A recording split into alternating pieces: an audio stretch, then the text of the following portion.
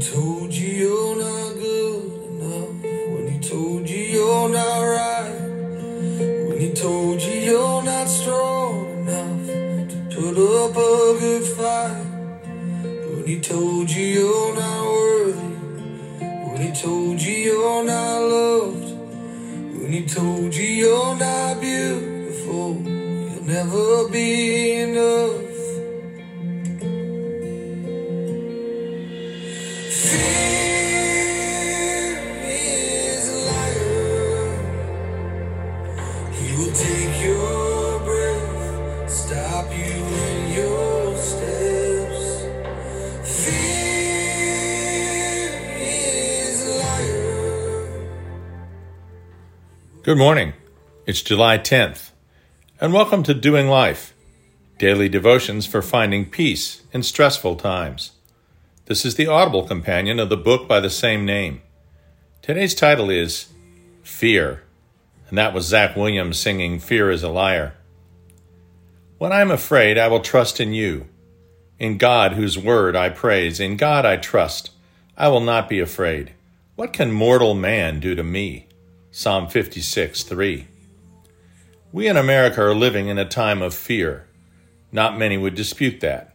We have a pandemic that no authority seems to know best how to combat, which leads to dispute, not only on the right approach, but who has authority to curb our individual liberties. We have a breakdown of civil authority stemming from race riots that have damaged the cause of those who would peacefully continue to work for change. Now both of these crises have become politicized as we come into a bizarre presidential election like none we've ever encountered in the past. The very fabric of our society, from traditional constructs and institutions of law and order, to professional and college sports, to all forms of entertainment indoor and out, is fraying around the edges and threatening to come completely unraveled. America is living in a time of fear. There's no doubt about it. But there is an answer for fear. The answer is to see clearly, to understand the characteristics of right and wrong, and to know where to find the truth. Our pastor once told of finally going to the optometrist and getting properly refracted. It opened a whole new world of clarity to him. He was so excited that he made a pair of glasses for his wife, too.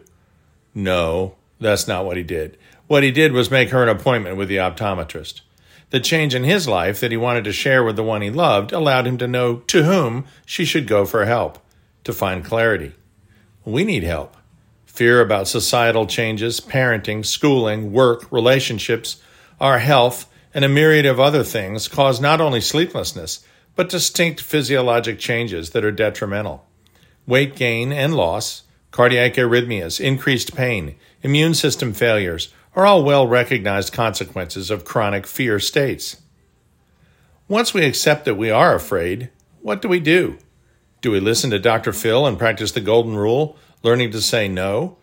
Do we watch Dr. Oz, take more omega-3s, get organized, and stop arriving late?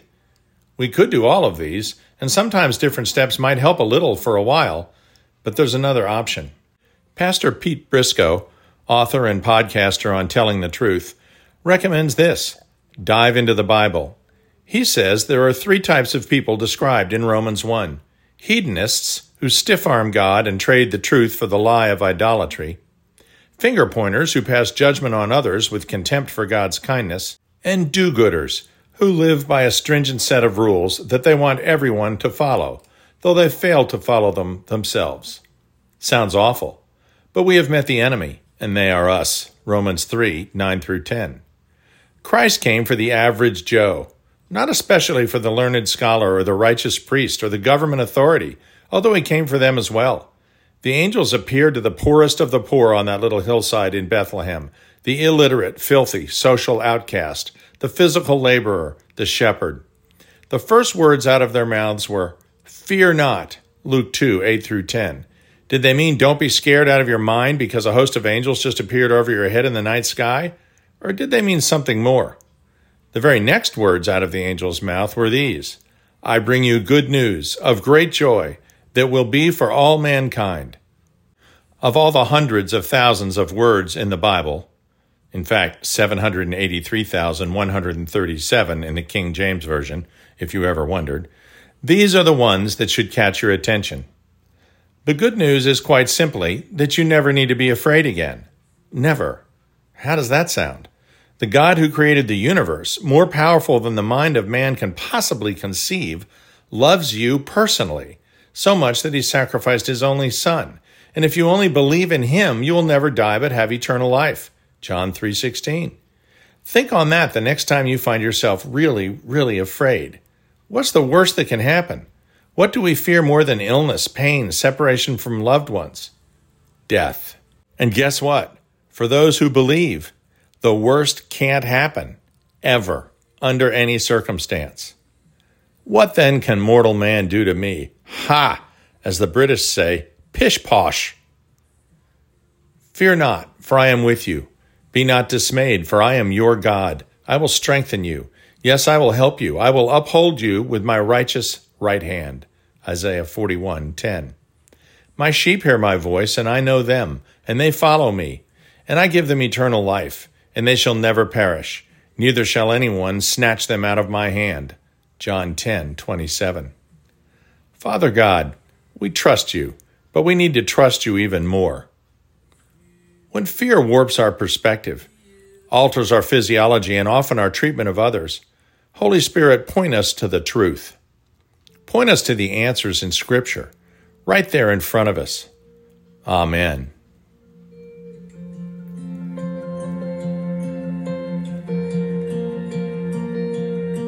When he told you you're not good enough, when he told you you're not right, when he told you you're not strong enough to put up a good fight, when he told you you're not worthy, when he told you you're not loved, when he told you you're not beautiful, you'll never be enough.